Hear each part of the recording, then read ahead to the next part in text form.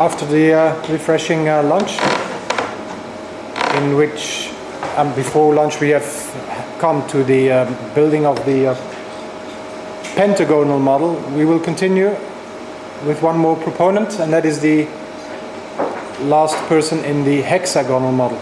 Over to the professor. Thank you, Peter.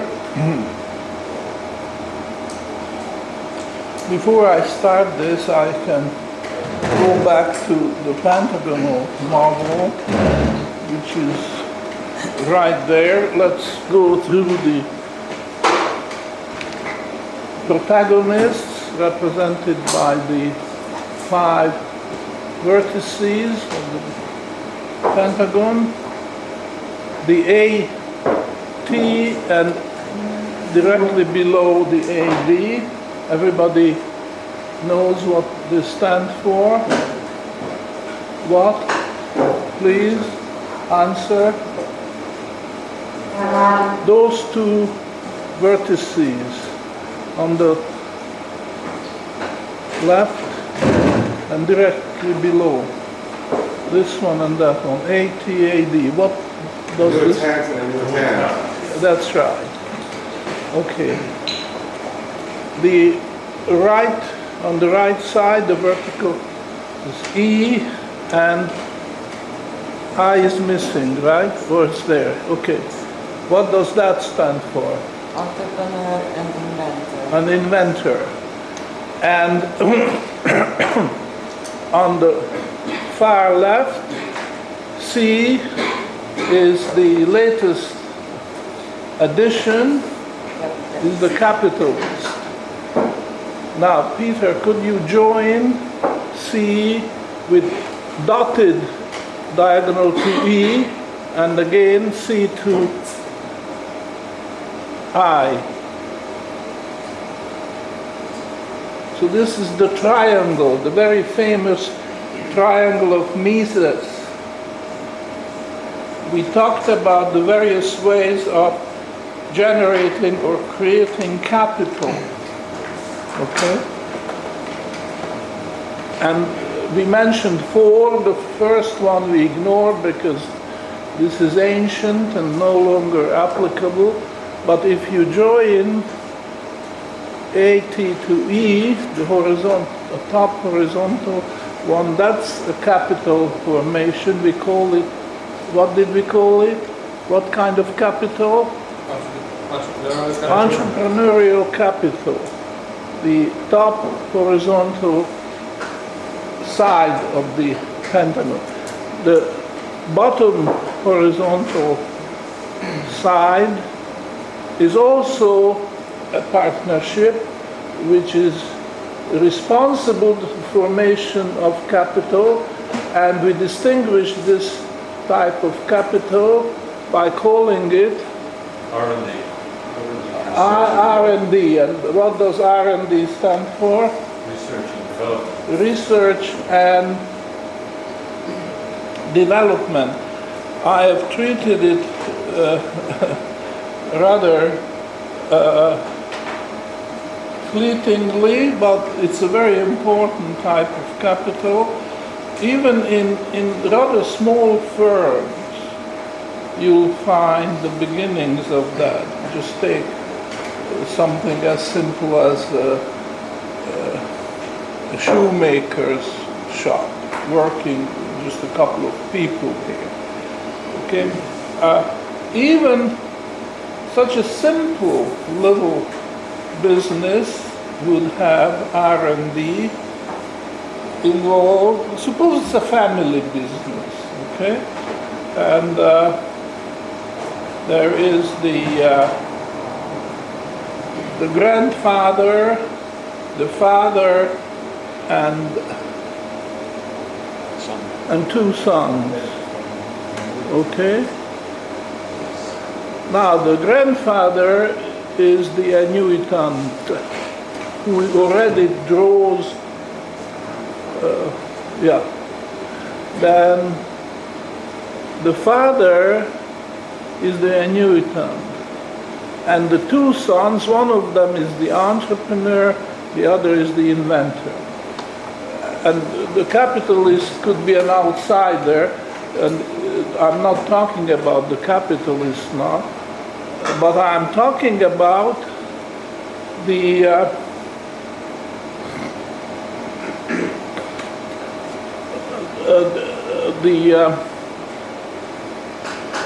second son, I.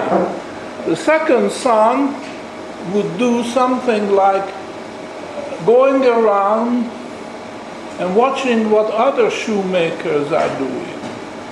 And if he can pick up some new idea, oh, here, this one introduced a different type of material instead of leather, or a different type of material for the sole of the shoe, then he will take note of that and tries to improve, first imitate and then improve on the state-of-art shoes which he finds in the market.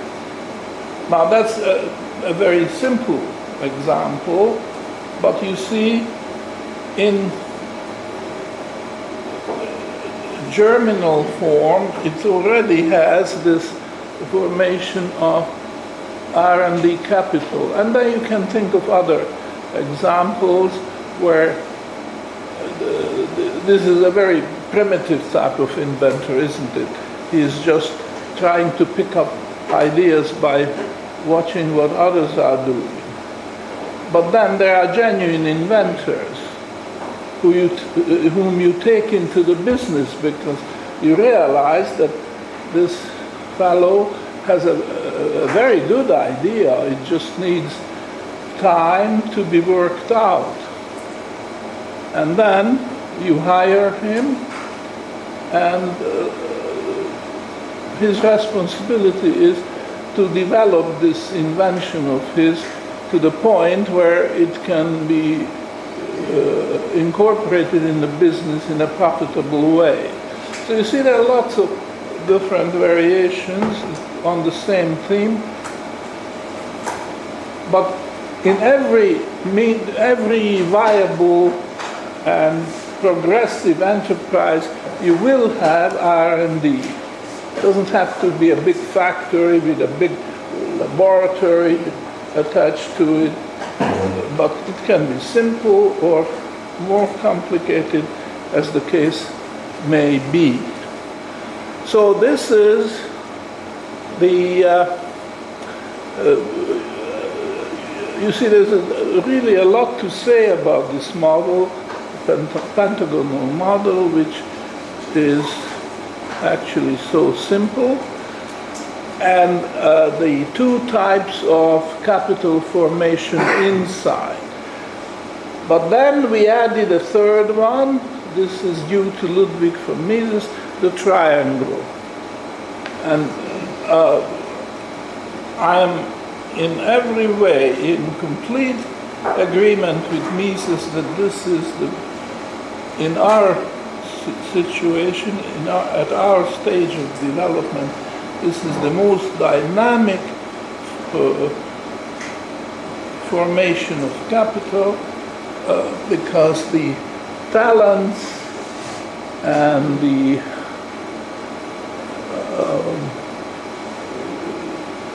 cooperation of these three, I mean, this doesn't have to be one business unit. It can be independent, but when you take those three, the capitalist, the entrepreneur, and the inventor, this is a very dynamic, very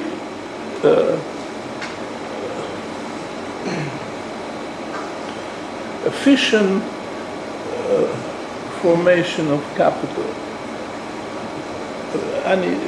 Do you have anything to add to this? I agree. In fact, one could say this is the combination of, on the one hand, intangible capital with tangible capital. And both combined are, of course, very potent. Which is the intangible? The intangible being the inventor and the entrepreneur. Why is it intangible? Well, for the simple reason that, of course, they are long future wealth. Oh, okay, okay. I think the adjective future is perhaps more appropriate. But I mean, we are not quibbling over. Well, intangible capital is a term that is often used in traditional literature, and it doesn't really combine very well. But indeed, the future long future wealth, that would be a better term. But you could just as well picture them as those people that have intangible wealth. You need that. Okay, no, I'm not quibbling, So, there it is, pentagonal model. In a way, it's complete. But if you go through the various pairs, and there are other triangles you can form, like the two A's and the E, or two A's and the I. And I'm not going to go through that. I'm just suggesting that if we did that, we took all the sides and all the diagonals and all the triangles which we could pick from this pentagon. In fact, let's just quickly say how many. Okay, how many sides do we have? Obviously, we have 5. How many diagonals other than sides? So that's, okay, joining 2 points. But 3. There are 3 diagonals. It's actually 2 are drawn, and the third one, is it 3? 3 more. No. How many diagonals can you pick? Just tell me. Tell me which one? Well, ATI. Don't draw it, just point out. Okay, that's... AE. And AD, so that's a diagonal too now. It's a ATAD. You're already talking about triangles, aren't you? No, I'm looking at diagonals at this They're all stage. diagonals. So how many diagonals? There's 5 in total. So once more, point out the 5. 1, 2, 3, 4, 5. and 5. Which one? Yeah. Don't draw it.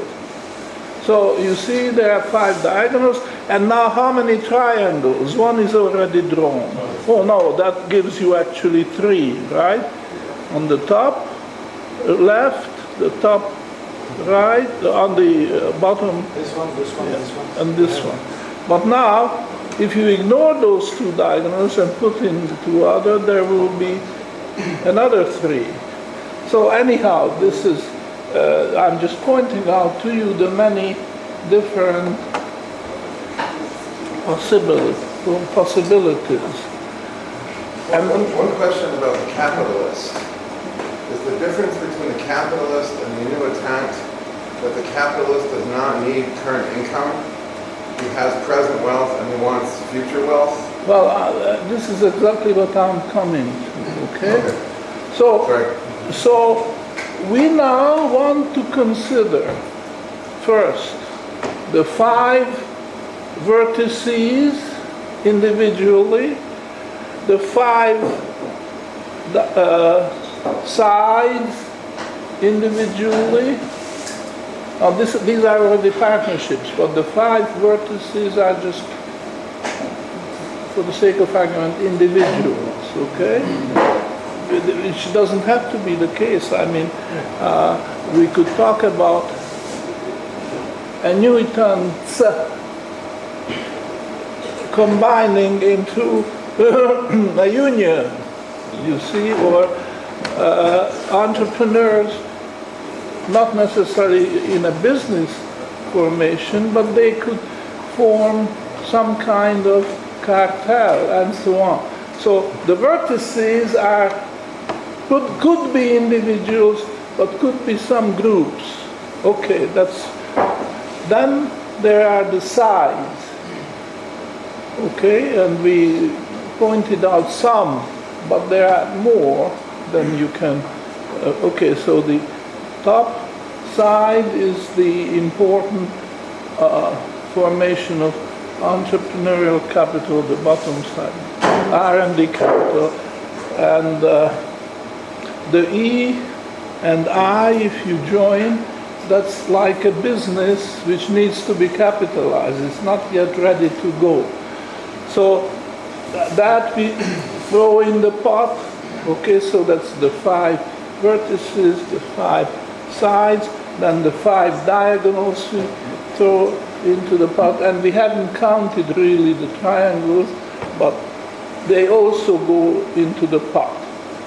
Okay, and these are partnerships now. So all these are in a pot, and the question is, can they make exchanges among themselves? That's the question you ask. So that's quite a number already. We have 30 and possibly more. I haven't counted it. You might just find it entertaining to count and come up with a definite number. These types of partnerships want to make exchanges, and then at one point you find that here is this partnership, here's the other, and that means present wealth and future wealth. Okay? And they want to make exchanges. And this is how we brought in the capitalists. But there are other possibilities just like that, and the question is, can they make exchanges? Now, I think Keith was suggesting an example where they cannot, and there are others. So something is still missing to make the capital market. This is now a model of a capital market, quite an advanced model in comparison with the diagonal as we started and threw it away as completely inadequate. It's too simplistic. The provider of loanable funds, as the textbooks call them, and the users of loanable funds. Just two, and they make the exchange. Bingo, here's the interest rate. You see, this is at the state of knowledge as far as university courses on the capital markets are concerned. Very, very unsatisfactory. So we made improvements by stages. You see, first the square and then the pentagonal.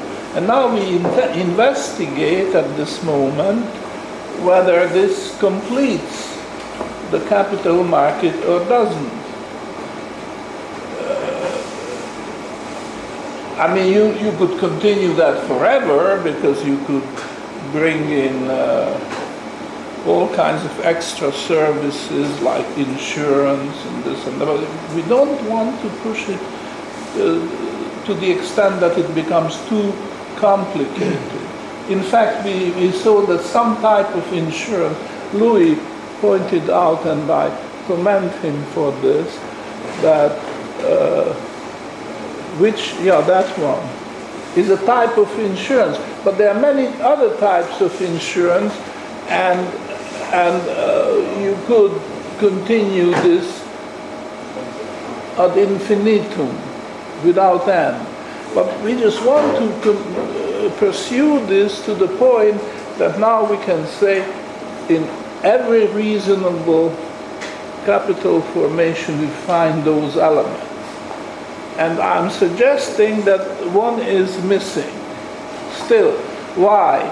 Because we had this pot of various combinations of partnerships, and take two of them, question can they make an exchange or not. They should be able to, but they cannot because something is missing. And now I'm suggesting it to you that what is missing is put in the 6 symmetrical to C, and call this IB, what? Merchant banker. In the Investment banker. Or merchant banker or investment merchant, I'm sorry, didn't merchant banker. merchant, yeah, okay, MB is fine. This is, spell it out, that you are talking about merchant banker. And another word is investment banker. This is different type of banking from the ordinary, either commercial or savings bank, and so there are different types of banks. But this is a special type of bank. Okay. Shall I draw all the lines? No. Now, let's talk, sit down, Peter, and then let's talk about this. And the floor is open for questions, but in any time you please. We would like to talk a little bit about the role of the merchant banker. So I introduced the discussion, I'm saying it to you, Peter, that the merchant banker should be able to meet whatever demand arises. I talked about this pot and all the various types of partnerships are in it, and they may come up either with an oversupply of something or with a deficit of something. It could be surplus income, could be a deficit of income, could be a surplus capital or deficit of capital. And the merchant banker should be ready to make an exchange and meet the demand, whatever is arising. Okay? So, this is his role, to make this capital market, so to speak, self-contained. And now I'm suggesting what his tool is. So the sixth protagonist appears, the merchant banker, but he brings a tool with him. And I'm suggesting that this tool is the gold bond. Well, I could say bond, but I'm emphasizing the fact that really this is valid under the gold standard, where the various distortions of irredeemable currency are eliminated. So, for short, I say bond, but you really think of a gold bond. What is a gold bond? A gold bond is a bond which pays the principal and the interest in gold. So really it's a bond in a gold standard system. Okay, so I won't emphasize the gold from now on, I will just say bond. So here it is, the sixth protagonist appeared with a new tool, the gold bond. So now, this means, what is exchange, I'm asking you, or the floor? What exchange does the gold bond accomplish? On the one hand, it is wealth, the principal value, principal of the gold bond is wealth. And then there is the income represented by the coupons which are attached to the bond as they mature. Now, there are different types of bonds. One would pay interest annually, that's not very common, but then it could be paid semi or biannually or quarterly, and then again monthly. And we of course list here mortgages where it's monthly payment, and various other possibilities. There could be bonds which pay interest daily. That's not very common. Now, weekly would be more common if you bring in labor, because a lot of labor is paid weekly.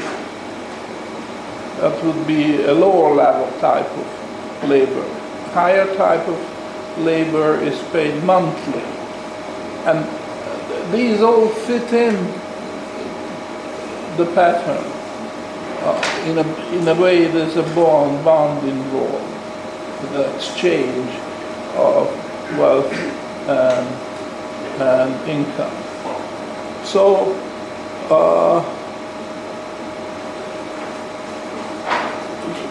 could you mention examples where the merchant banker comes handily to help the satisfy the various demands which may arise?